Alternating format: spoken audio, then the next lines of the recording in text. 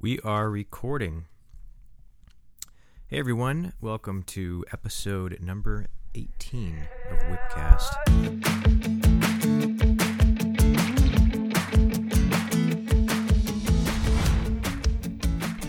Hope you are all safe as you're listening to this podcast.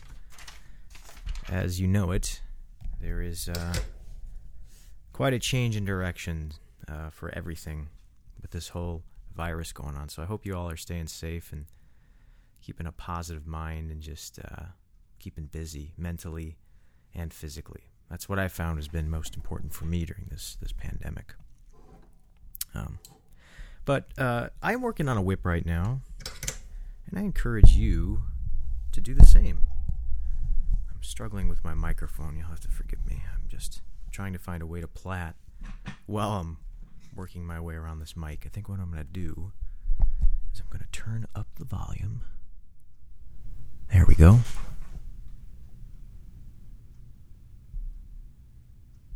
Here we go. Can you hear me? Sweet. Okay. This is just yours truly. I'm just sitting here alone. It's the middle of the night, and I figured while I work on a whip, so you can hear that glorious sound of paracord sliding through my fingers. This will be an ASMR episode. Not really. But I figured, why not just kind of rattle off some of my thoughts about whips, about life, while I work on a whip. This will be kind of a new change in direction. I've never worked on a whip while recording a podcast. So right now I'm working on a 16 plat. This is an order nylon whip,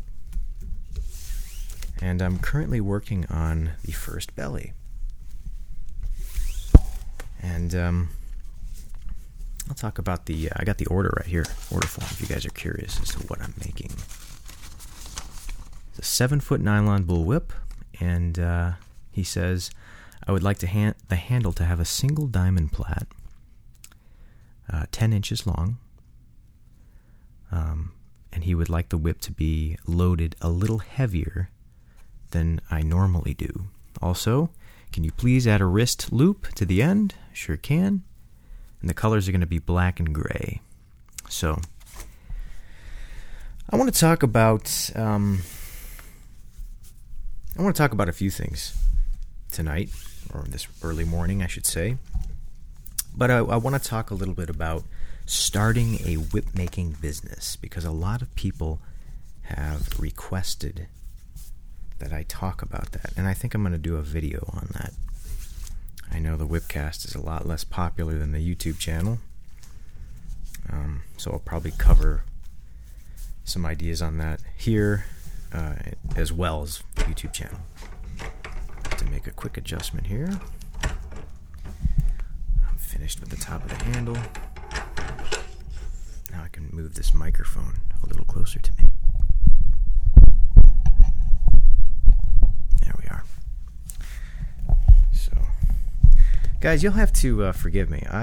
This is not my normal setup for whip making or for recording a podcast. I am sitting at my desk, which is actually where I usually do record a podcast, but it's not where I make whips. I'm using this wonderful little clamp that was given to me by my friend Nico from Germany. I still use the thing. It's so portable. You can latch it on any table, any little ledge, and it does a tremendous job at holding the whip rock solid while I pull my strands into place.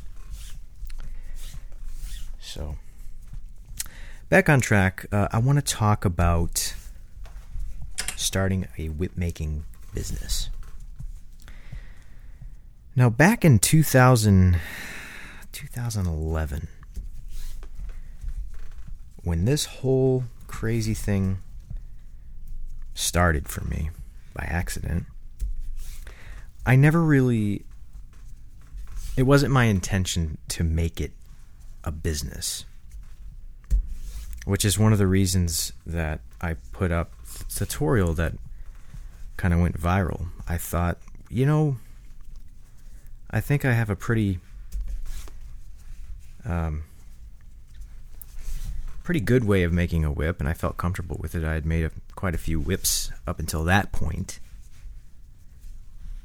And I thought, I just want to share this. I want to share this with the rest of the world, because there weren't at the time any nylon whip making tutorials. If there were few and far between, and none of them, although some of them were great, none of them were really, sit down start to finish. So I figured I would do that. I wanted to kind of pass on that newly found joy. I've always been someone who enjoyed putting things together with my hands. I always enjoyed building things. I think I get that from my father. He, good carpenter. He built houses for a living, for part of his life as a carpenter. And he's always enjoyed building things. So I think I get that from him. But I always just admired, seeing something come to life. And especially a whip, something that you can use after it's done. It's one thing to paint a beautiful picture, or, make a sketch of something, make a sculpture, on a pottery wheel or what have you, to see that finished product, that's great. But to be able to build something that functions in a certain way, like a model airplane, it flies. A whip cracks. You're kind of seeing the hard work manifest itself all at once with the way the whip rolls out, the way it cracks. So I was just really enlightened, for lack of a better term. I feel like I found this really neat thing that brought me so much joy, and I thought, man, if I could pass this on to other people, they would love it too. I'm convinced they would love it too.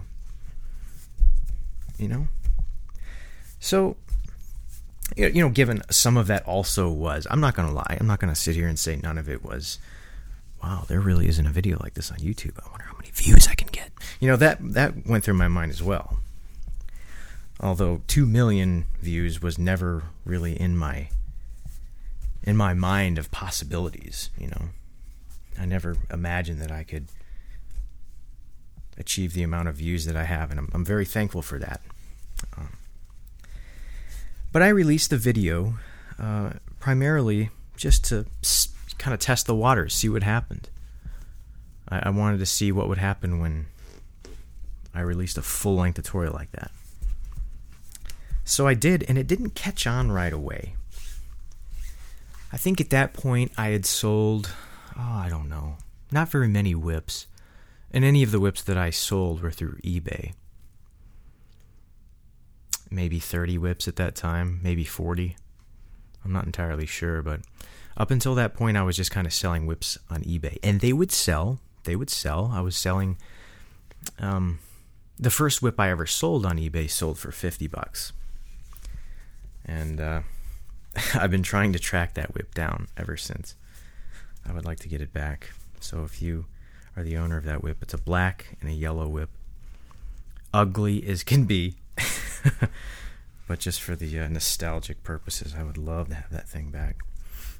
But yeah, I sold it for $50. That was the first whip I ever sold.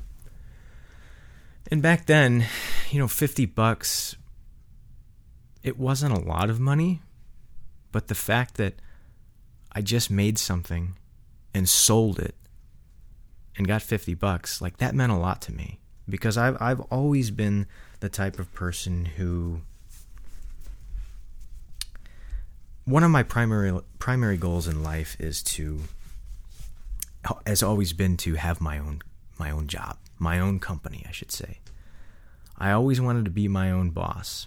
And I understand a lot of people, unfortunately don't have the luxury of being able to do that. And I knew that it would be very challenging, but I've always had this philosophy on life. We are here for such a short amount of time. I want to build something of my own, even if I'm making far less money than someone who, puts on the suit and tie and goes into work every day. I always wanted to be the guy who built my own thing and made money off of it. Just who I am. I don't know. It's just ingrained in me. I just always wanted to do my own thing. So the fact that the whip sold for $50, going back to, when it sold on eBay, I felt like there was potential in it. And maybe I didn't believe I'd be doing this now, almost 10 years later. But I felt like I could sustain it for a while. And if I worked hard, it could bring me perhaps the equal amount of pay from a part-time job at, the grocery store or the hardware store. So I continued to sell whips on eBay, and I continued also to make more videos on YouTube. And because whips and whip making were an extremely tiny percentage of everything else on YouTube at the time, and it still is, given the vast majority of things that are out there on the internet, whip making is still tiny. You can still become an extremely successful whip maker today. There's still plenty of time. But 10 years ago, it was a little bit easier because there was less material out there. There were less nylon whip makers. And, YouTube was still not in its infant stage, but it had a lot of growing to do.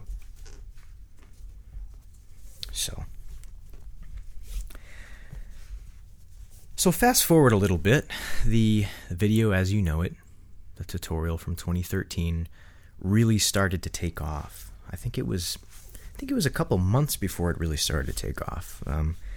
YouTube, the algorithm found favor with me, and it started to exponentially grow. Getting several hundred views a day, which blew me away. And at one point, it was getting several thousand views a day. I think at one point, it was getting 10 or 15,000 views every single day. And I could not believe it. I was getting phone calls. I was getting emails. I was getting just people reaching out saying thank you. People reaching out saying, thanks for wasting my time. Everybody was reaching out and they had something different to say. Most of them were very thankful for the video, though. And I had never been in that position of my life where so many people all at once were aware of something that I made or something that I did, something that I created. And it made me feel, special. It really did. It made me feel like this was becoming my identity. Whips are not my number one thing that I enjoy in life. Whip making, it's not. If I were to pick one of my absolute favorite hobby / art that I do, I think it would be filmmaking. And I think that it would be photography. Next down the list, I think it would be music. I love music. I love playing guitar. So if one of those arts that I enjoy became popular in a YouTube video, I don't think I'd be making whips. I think I went with it because, I got fulfillment from it, but it wasn't my favorite thing at the time to do. I just realized it had potential to it. And people were starting to show interest in it. And I just I stepped it up a notch. I started making more whips. I started making more videos.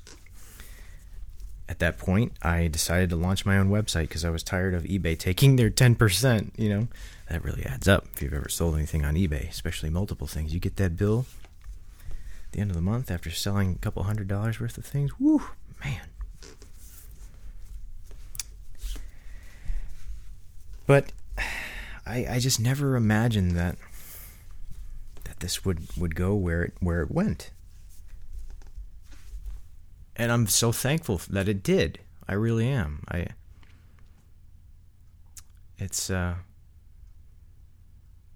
a few times I can recall kind of complaining, like, oh, I gotta make these orders. I got a 12-foot order, and not always. Most of the time I'm happy to get an order, but there were some times where, I was kind of complaining a little bit, and I got, now looking back in hindsight, that was very stupid of me to have that attitude. I should be thankful for every single order that I get. And I am. But I want to talk now about kind of how it's different. If you want to start a whip making business, I will share with you some of the things that I did, but you have to understand you can't really replicate an accident. And that is what happened with me and whip making. It was an accident. If you know the story of how I got into whips, it was through photography. I was trying to capture a still image of the tip of a whip cracking, because when it does so, as you all know, or if you don't, that's okay too. When a whip cracks, it's exceeding the speed of sound, creating a shock wave, a sonic boom, a pressure difference. And if you've ever stuck a straw in your glass of water or Sprite or whatever you're drinking, you'll notice that the straw looks bent as soon as it submerges underneath the water. It doesn't line up with the portion of the straw that's sticking out of the fluid. It goes to the base of the fluid, and then it darts to the left or to the right, and it seems bent. And that's because light travels at a different speed. It travels slower, slightly slower through water, distorting that image. So a shock wave does the exact same thing. It's a pressure differential. It's fluid dynamics. We don't think of air as a fluid, but it is. Air is in fact a fluid, it's just less dense. So the shock wave does the same thing, and I wanted to capture a picture of that. So I took a drumstick, I took twine, duct tape. I'm looking at that whip across the room right now. It's hanging up. I should make a video about cracking that thing, for old time's sake. But it was all an accident, and the steps that unfolded, a lot of them were by luck, a lot of them were by stumbling my way into a place that I didn't really intend to be, but I decided to run with it. Given that nowadays, I do work very hard on my videos. I put hours in. But back in the day, I didn't have this big plan to become a whip maker. So if you're sitting here listening to this podcast thinking, oh, you ungrateful scum, you complaining about your 12-foot whip, you're right. Number one, you're right. I shouldn't have ever complained about that in the past. And every time I start to complain about a whip order, nowadays I have to catch myself and say, whoa, you're crazy. Cut it out, But I'm going to go through a few things here that I've listed if you want to start your own whip making company. Number one, it's very important to evaluate your own work. You can sell a whip at any phase of your expertise in the craft, meaning that you could have a whip that has a whole bunch of gaps in it, a whole bunch of spaces. It doesn't roll out right. There are creases in it. There are kinks. You picked an ugly color or a combination thereof. I'm just kidding. But you can sell a whip in any phase or any stage of your expertise in the craft. You could have a beautiful whip that functions flawlessly, or you could have a whip that's not very good. Depending on the price, you can sell the whip. You can sell a whip that's pretty bad for $30, for $40, for $50, and so on. There are people who will pay for it. And for some people, a whip that doesn't look very good, that's thrown together fairly quickly, for a fairly decent price is all they need. They're not looking for something that rolls out perfectly all the way down to the end of the fall and cracks. They're not looking for that. They're looking for something that's tough, something that they can, overhand crack real loud and make noise. And they need that whip to hold together for about 2 or 3 months, because after that, they're probably going to move on to different hobbies, and they're not going to really care about whips anymore. At the same time, there are people who are more interested in something that's going to last, something that looks good. And usually these people are more interested in investing a little more money in something, because they know if they invest more money in something, it's more likely that it's going to last longer, that it's going to have a better construction. So the number one thing that I recommend if you want to start your own whip making company is really evaluate your own work. Go on Facebook. Join the different whip making groups. There are so many of them out there that have grown. Whip Makers Hook, whip cracking community, whip trading community. Get to know other whip makers. That is the number one thing that I recommend doing. If you want to sell your whips, make yourself known. Be polite. Don't email other whip makers begging for questions nonstop, saying, "Hey, are you there? Are you there?" That you don't do that. People who have been making whips for longer than you, most of the time they are more than happy to help. But you have to be polite and you have to be realistic. You have to realize that these people have their own lives. They're not sitting on Facebook all day waiting for questions to come in. They're not. These are people who have families, They have lives outside of whip making. So be polite, but make yourself known. Comment on other people's work. Politely ask how they do something, what materials they use. There are few whip makers, and rightly so, who will not give up, secrets of how they make their whips or where they get their materials. There are some whip makers who choose not to disclose that information, and rightly so. They have every right not to. But on the other hand, the majority of whip makers are happy to explain how they do something. But the way in which you ask them for advice greatly reflects their response. So be kind and be polite, be respectful. Don't go towards these whip makers with the idea that there's some machine that spits out information. Because that's not how you get to where you're going to be as a whip maker. But make yourself known. Comment on others' work. Make videos of your work. And be open to suggestion. That's a number one, not number one, but that is a very important piece of information as a whip maker, as a beginner whip maker. Be open to suggestion.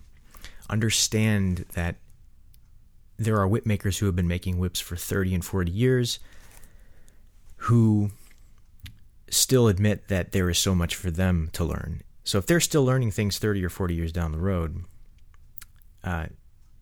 don't feel like you know it all a year or two in, because there's always things you can be learning. So be open to suggestion.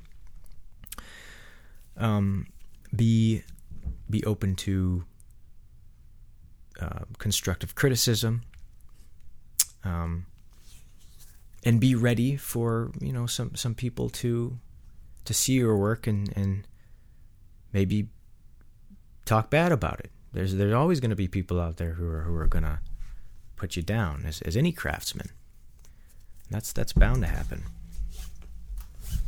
So sorry, I'm just to the end of this. The first belly here, I have to cross over. My sinker cord ended, so I have to drop a strand.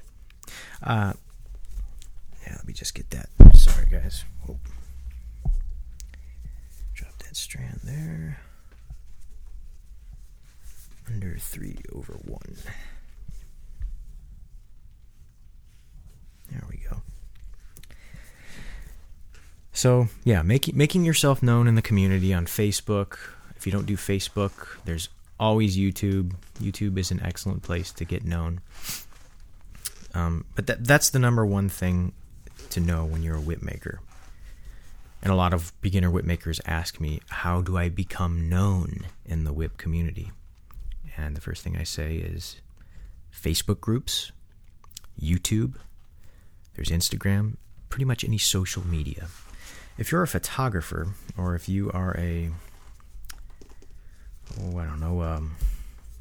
chef, to become known is perhaps thousands of times more difficult if you're a chef and you have videos of cooking. To become known is thousands of times more difficult than it is to be known in the whip community because it's so tiny.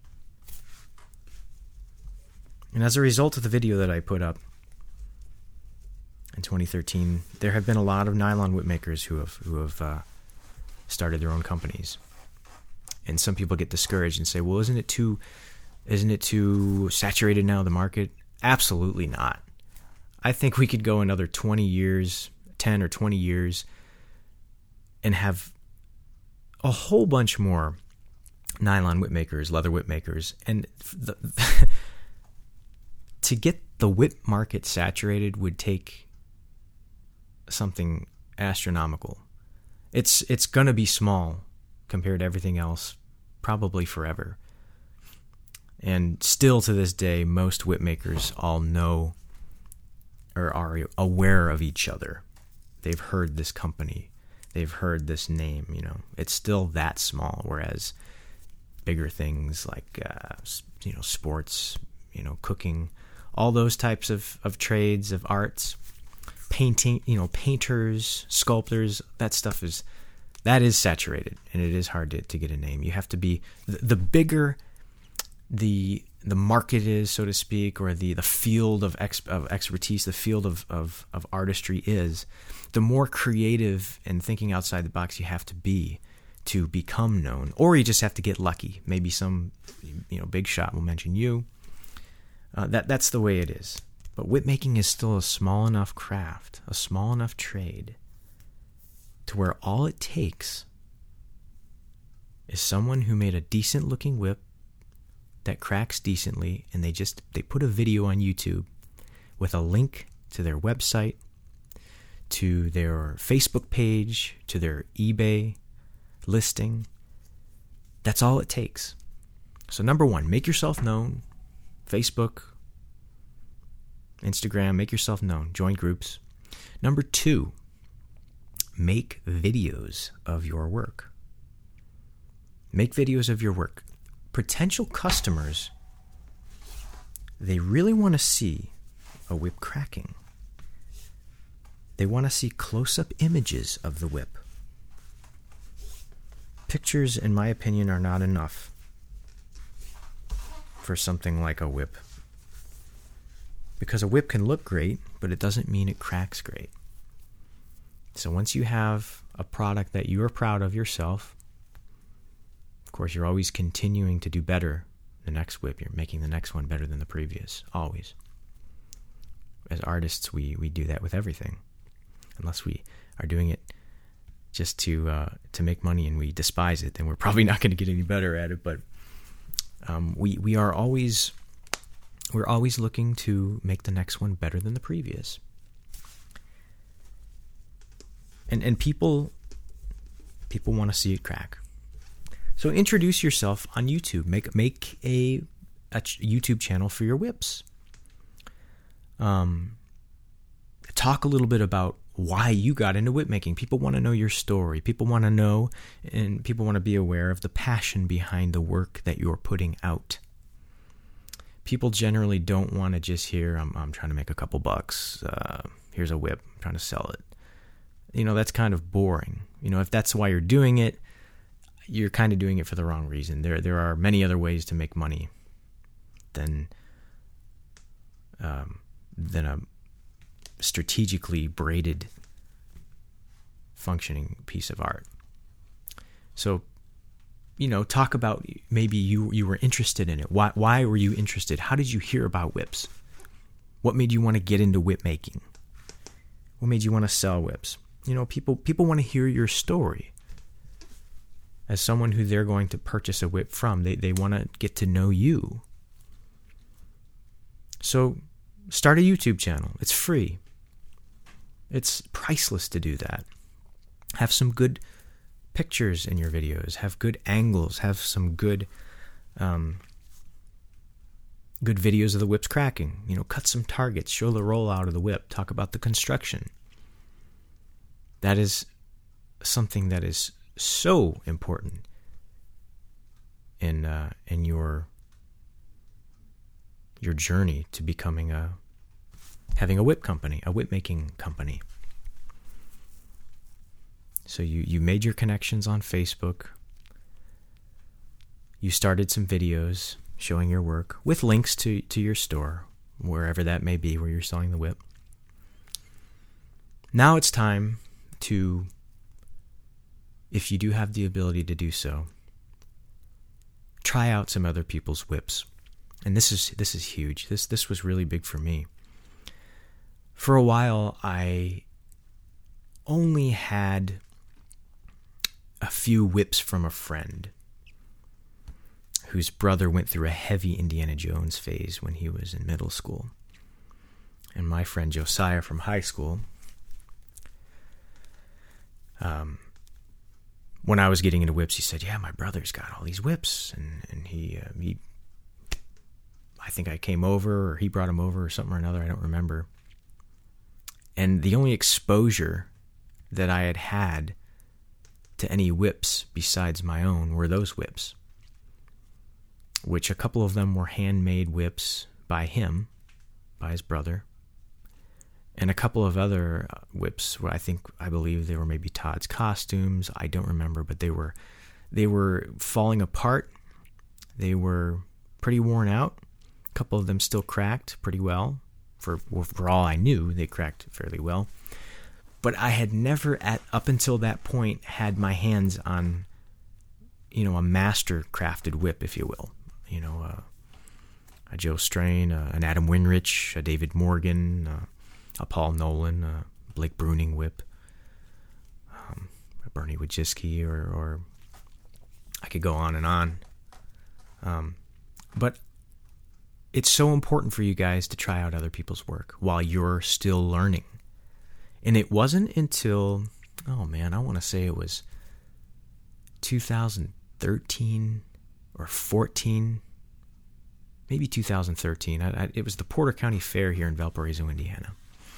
I was showing a whip in the 4-H. I don't know if it was 4-H or open classes. I think it was open classes. You can, if you're unfamiliar with a fair, a state fair, or a county fair, you can bring in a piece of art that you made and you get judged on it and what have you, and it's kind of a fun thing to do,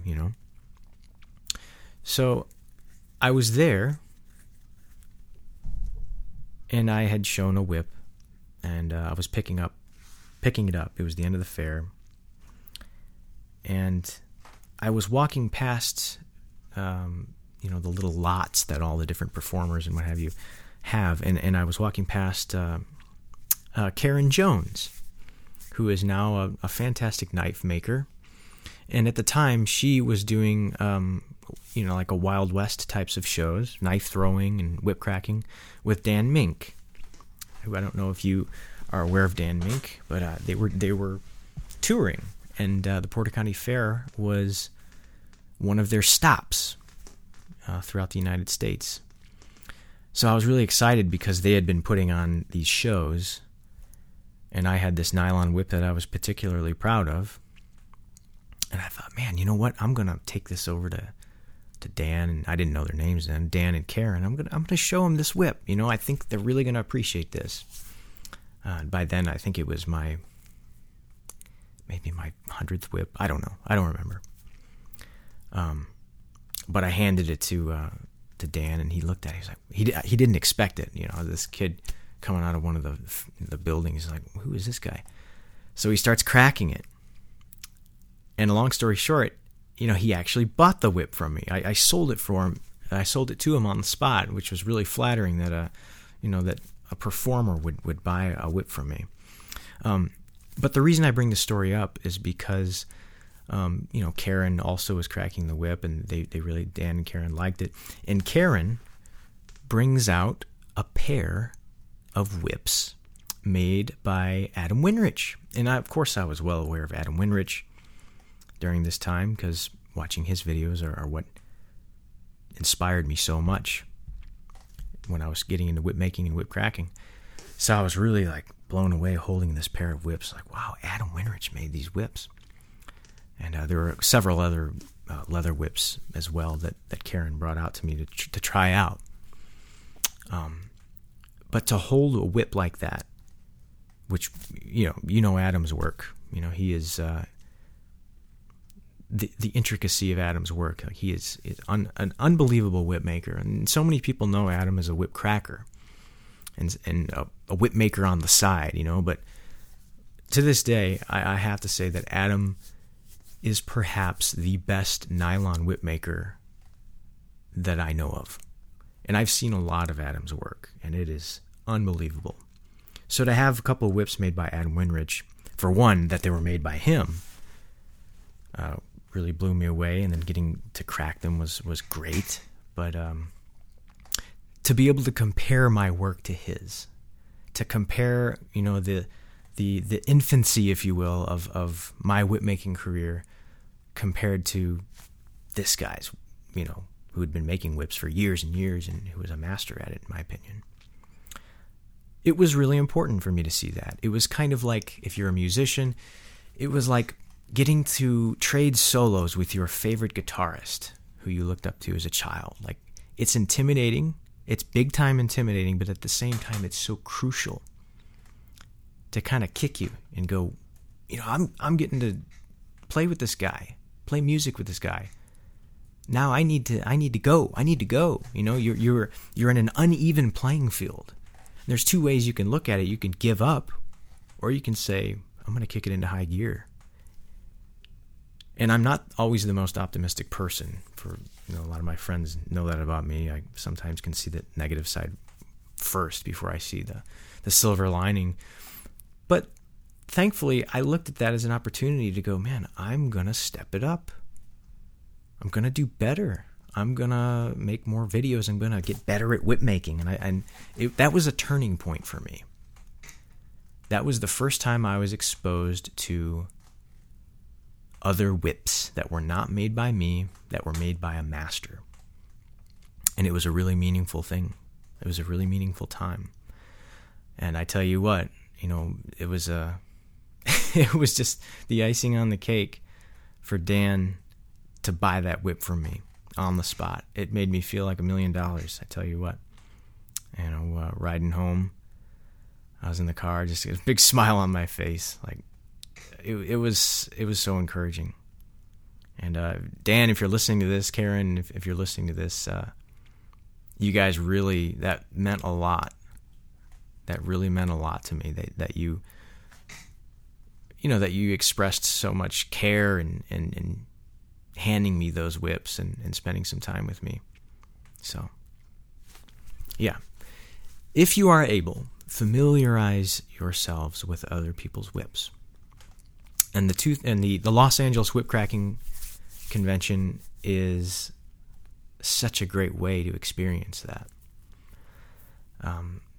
The people who attend, they themselves are not only excellent whip makers, but a lot of them have big collections of whips. And it's always such a great time for beginners to show up with their whips. If you've ever met me at the LA WhipCon, I'm always trying my best to talk with everyone. Sometimes it's really intimidating, the idea of bouncing between all these people. My biggest fear is leaving someone out, and that's always kind of like my heart's kind of pounding when I get there, because I know a lot of people are going to be wanting to talk to me, and the last thing I want is to leave somebody out. And if I ever have, I'm so sorry. It's not my intention. It's just so much going on, so many people I'm talking to at once. But we are always happy to look over your work, to see what you're doing, to check out your platting, to answer your questions. And the LA WhipCon is such a great place to be if you're a beginner. You can try out other people's whips and get, hands-on instruction. So, create that YouTube channel, observe other people's whips in action, and hopefully in your own hand. But look into your own community. There are a lot of states out there who do have whip communities. For a while, there was a whip meet here in Indiana, in Indianapolis. Blake Bruning put on some. Unfortunately, they didn't. The amount of interest was kind of lacking. There weren't a lot of people showing up. But I want to get it going again. I maybe even have a whip convention here, more towards where I live in Northwest Indiana. I would absolutely love to have a whip meet here. Have you guys all come out and maybe do some competitions, have some whip making going on. I think that'd be just magical. I do a lot of work for the Parks Department here, and I've been well aware of all the different pavilions that they have, and you can rent one for a few hours. A lot of beautiful parks here in Northwest Indiana. So that's something I want to do in the near future. Hopefully we get past this pandemic, because it's so much has changed. That's another thing we'll briefly touch on. I think I just started losing my train of thought. Yeah, just get, try out other people's whips. And if you can find one online, you can, if you want to buy a whip, that's even a way to do it too. You are in the market for a quality whip, buy the whip and just compare it with your own. Look at it. Take a good look at it. Take a look at what the whip maker did here. And that's sometimes difficult to do without taking the whip apart. Which is why I make these videos, these current nylon bullwhip making videos. I think they are, or you guys have expressed that they've been helpful to you. And I'm in the process not at this second, but I'm filming one right now. It's the 2020 current bullwhip making method. And in it, I talk about what I've changed and what I haven't changed in my whip making, my nylon bullwhip making. So that video is going to be coming out in a couple weeks. I just have to finish it. Not very much to go. It is going to be a long video, so I hope you guys have about 3 hours to sit down. And I tried my best to cut giant chunks out of it, but it just interrupts the flow, and it's got to be what it's got to be. I think it's going to run about 3 hours, so that's what it is. Hopefully you got time. But familiarize yourself with other people's work, and talk to people. That's another great way to do it. Wherever you're selling your whips, it doesn't matter. It doesn't matter if you have good pictures and videos of you cracking your whip. I can almost guarantee you, if the price is modest, if you're not jacking the price up, $400 for a 6-foot nylon bullwhip, and you've made 3 whips, if you're not doing that kind of stuff, chances are, if your platting is straight, if your whip flows out, somebody's going to buy your whip. Somebody is going to buy your whip. Even if the platting isn't perfect, somebody's probably still going to buy your whip. compare or look at other people's prices too. Look at other people's prices. See what they're charging. Are they selling their whips at the prices they're selling it? Great. All I have to do is make a whip that is equal or better to the way they're making their whips, and you're guaranteed to sell those whips. So eBay is nice because they host that potential sale, and that's why they take their 10% of each sale, because that you can promote the listing for a little bit more money, and you're getting a lot of exposure. I started with eBay, and it wasn't until probably a year or two, maybe 3 years, before I decided to start my own website through Squarespace. And this episode is not sponsored by Squarespace. But they've been pretty good. Good hosting, reasonable price. But I'm convinced that the single most important thing for advertising for your whips is a video of you talking about your whip and cracking your whip and showing close-ups of your whip. I'm convinced that is the single most important thing for someone who wants to sell whips. Period. In addition to that, familiarizing yourself with others, getting to know other whip makers is great, because you never know when they might give you a shout out in a video. Hey, check out this guy's Etsy. He sells great whips. They're cheaper than mine, or whatever, Etsy's a great place to sell whips. I think Adam Fieldson of Whipworks, I think he sells his whips on Etsy. And he moves some whips along, I tell you what. He's doing a great job. And Etsy does it for him. Etsy is kind of the eBay of the artist's world, the way I see it. And it's convenient. They have all these layouts and stuff. I tried Etsy for a while. I don't remember. I think I tried it in addition to the website I have now, Squarespace website, Nick's Whip Shop. But I kind of wanted everything in one place, I think I sold crackers on Etsy for a while, and falls and whip parts. Yeah, I got my little animal here. Listen to this.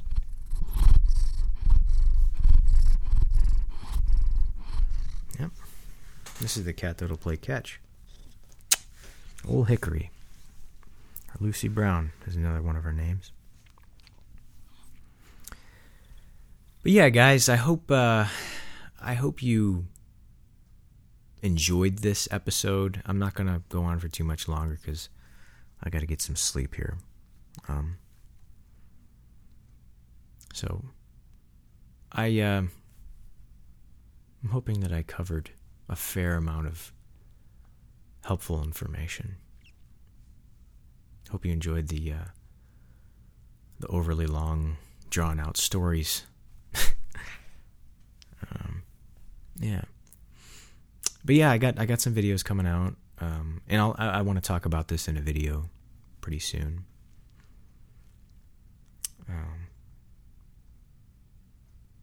Yeah, the last whip meet I did was with Blake Gorey and Johnny Ogren. That was actually in LA. It's been that long since I recorded. But yeah, this whole pandemic was really, man, it really caught me off guard. Just a crazy time, just seeing this coming, having family members that are older. That was the scariest part of this storm, if you will, on the horizon before cases started to skyrocket in my own state. It was kind of the unknown, like, oh man, this is terrifying. Seeing the reports in Italy, it was a really uncomfortable feeling, to say the least. And I went on a lot of long walks at night to kind of process it all. For a while, I didn't being transparent with you guys. I didn't. Whip making was kind of the least thing that I wanted to think about for a week. But then, as the new way of life, as it were, started to set in, not seeing my friends for a long time was a huge adjustment. I was kind of in the phase of the mentality of, I spent a lot of the winter not seeing as many people as I had hoped to, and kind of my introverted self, if you will, would kind of avoid the larger gatherings for the most part. I would force myself into it, but never as much as I wanted to. I always felt like I was missing out on something. But I was thinking, man, this spring I'm going to get out there. I'm going to go downtown, and I'm going to meet people, and I'm going to not have regrets about not meeting people. And then this thing, this pandemic starts. And then, okay, I'm not even going to be able to see my friends I'm comfortable talking with for God knows when. So, yeah, it's been crazy. And like I said, I'm not afraid of this thing for myself. COVID-19. I'm not afraid of the virus, but I have family members who are older. So that was the biggest worry for me. So I try to be as careful as I can. You know, I go to this grocery store, I wash my hands, and what have you, all the stuff we're supposed to do to keep clean and all that. But yeah, I'm becoming more adjusted to it now. As weird as that sounds, everything's crazy. And because the weather has, slowly become better. Right now outside, it's, 35 degrees and blowing wind, and it's almost May. So, I mean, we've had a few warm days here, which were great. But we've also had some days that were not so great. But going into this pandemic, it was cold outside. It was snowing. When I made that previous video, I was not feeling good mentally. I was really not doing too good. But doing that video, making that video, helped me stay on my feet and helped me move forward. I wanted to make that little statement at the end because I was kind of almost talking to myself in addition to talking to all of you guys who are watching the video. It being late at night, you're in quarantine, you're not supposed to see your friends, you're not supposed to see family members you don't live, it's a recipe for terrible things to think about. And I was actually one of those people. And I thought it was important to say that, you guys are not alone. And I know I wasn't alone. But we can single ourselves out sometimes when we're anxious and we feel like there isn't any hope. So that was where I was coming from. I was, in a way, sort of talking to myself in addition to talking to everyone else. And making the video really helped me because I knew that so many of you find these videos therapeutic, whether or not there's a pandemic going on. A lot of you watch my videos, and it takes you to a place further than just being able to make whips. It helps you recover from, you guys have told me, recover from addiction, recover from a car accident, a brain injury. I've had so many people who these videos affect in that way, who are anxious, have social anxiety, what have you. So, I knew that you guys were watching, and I wanted you to know that, we all have to stay strong. But, hoping this, we move forward with treatments. I really want to see my friends again. I want to see my brother again. I haven't seen him in a long time. And I'm starting to ramble, so I think I should probably end this thing. But we're getting through this thing. I hope you guys are doing well. a pandemic is one of the best times possible to work on crafts and building models and making whips and cracking whips. It's just a wonderful time to that sounded terrible. It's a wonderful time. It's a wonderful opportunity to it's not a wonderful time, obviously, but it's a perfect opportunity to work on some stuff that you've been wanting to work on for a while, because everyday occasions have been postponed. So, thank you guys so much for listening. We'll get through the pandemic. Stay positive. Keep moving. Exercise. If you don't exercise, this is the best time to start. And if you have been exercising, keep on doing what you're doing. Keep moving. That's what's so important.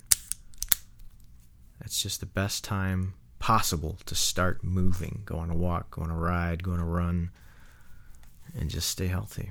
That's all you can do. I want to end this on a more positive note than I'm ending it on now. Let's see. What should I talk about?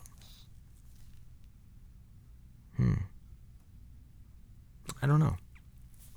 Got a cat that is absolutely begging me right now to throw a mouse. A fake mouse. It's a toy. Here. This is there she is. She's running down the hall. I just threw it, and she slides 6 feet on the floor and grabs it. I don't know why you guys are listening to this at this point. Yeah, I got a model airplane a couple days ago. It's a glider. It's a discus launch glider made by a company called Dreamflight out of California. It has no motor in it. It's radio controlled, and you fling it into the air with this little tab on the end of the wing. You launch it like a discus. That's why it's called a discus launch glider. And the idea is you just wing this thing into the air on a hot summer day. And air currents that rise on a hot summer day called thermals. You fly this plane into the thermal of rising air, and you can gain lift that way. Just like real full-scale gliders do. Or you could go to a sand dune or a hill and fly it, along the edge of the slope. The air that's forced upwards gives you lift, so you can just fly for 4 or 5 hours if you wanted to, until your transmitter radio dies or your battery in your glider dies. But I'm really excited about that. I'm really looking forward to it. Another thing I've been doing during this pandemic is spending a lot of time with birds. I've always loved birds. Birds! I gotta throw this toy again, sorry. But, there we go. Ooh, over the couch. Nice. She did a flip. The other cat that's sleeping on the couch woke up. Looks really angry now. Sorry, Herman Sherman. Yeah, he'll be alright. I completely forgot what I was talking about just now. Oh, yeah, I was talking about birds.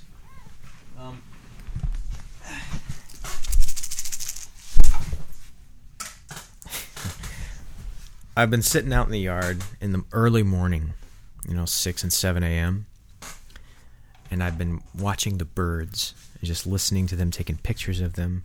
And it's so calming. There's always the going joke about, bird watching, it's kind of a stereotypical thing that people laugh at. But until you try it, don't knock it until you try it, 'cause it's very therapeutic, especially during a pandemic. And I've also been watching videos from this girl named Leslie. Leslie the Bird Nerd is her YouTube channel. She's got all these awesome, like, documentary-ish style videos where she goes out to the woods and she hand feeds all these birds.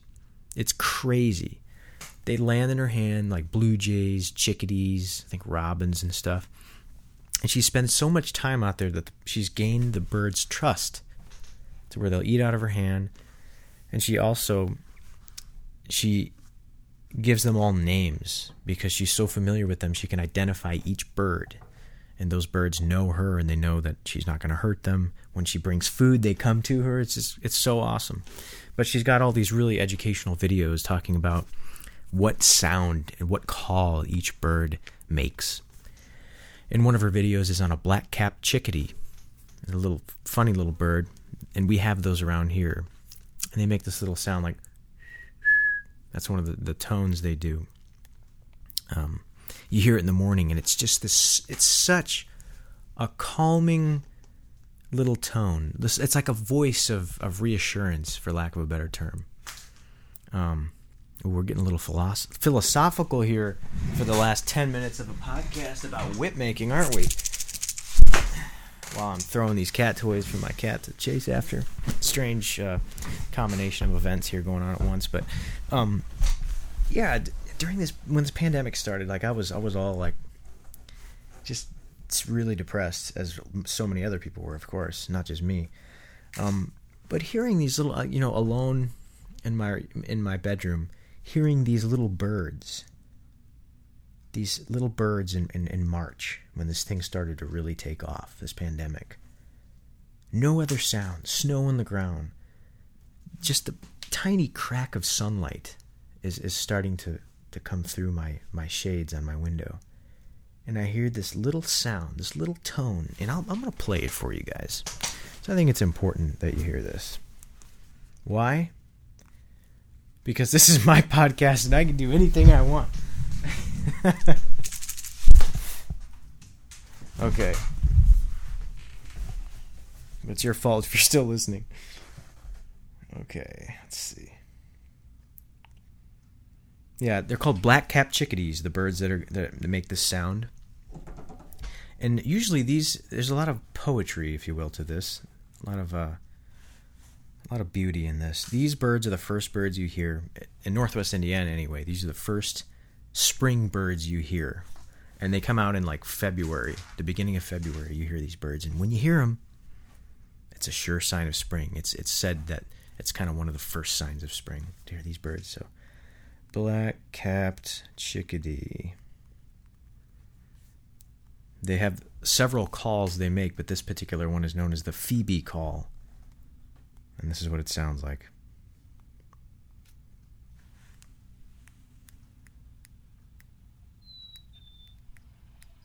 There it is. Hang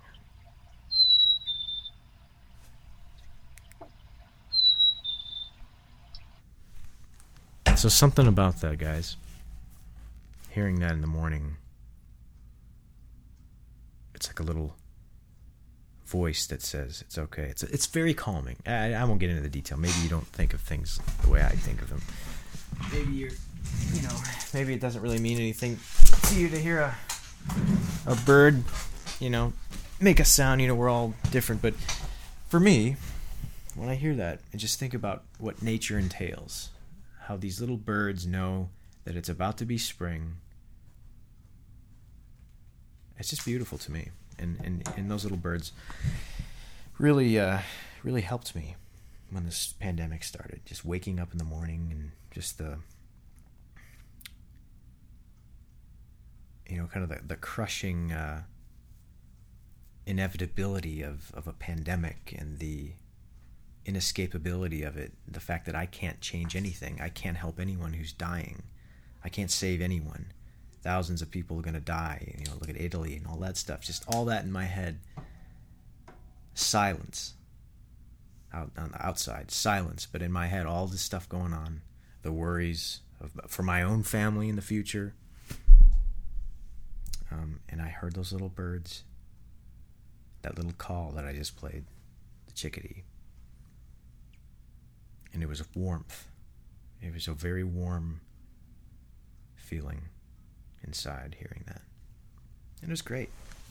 It really helped me. There, now we can end this thing. That I think that's a pretty positive thing to end this podcast on. It was a little voice of assurance. The little birds. A little thing that said, it's going to be okay. Spring will come.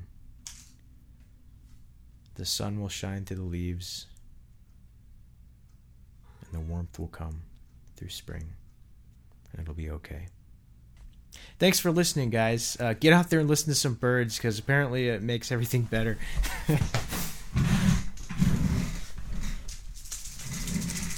Or I'm just crazy. But thanks for listening, guys. I hope you got something out of this thing. If you're wanting to make your own whip making company,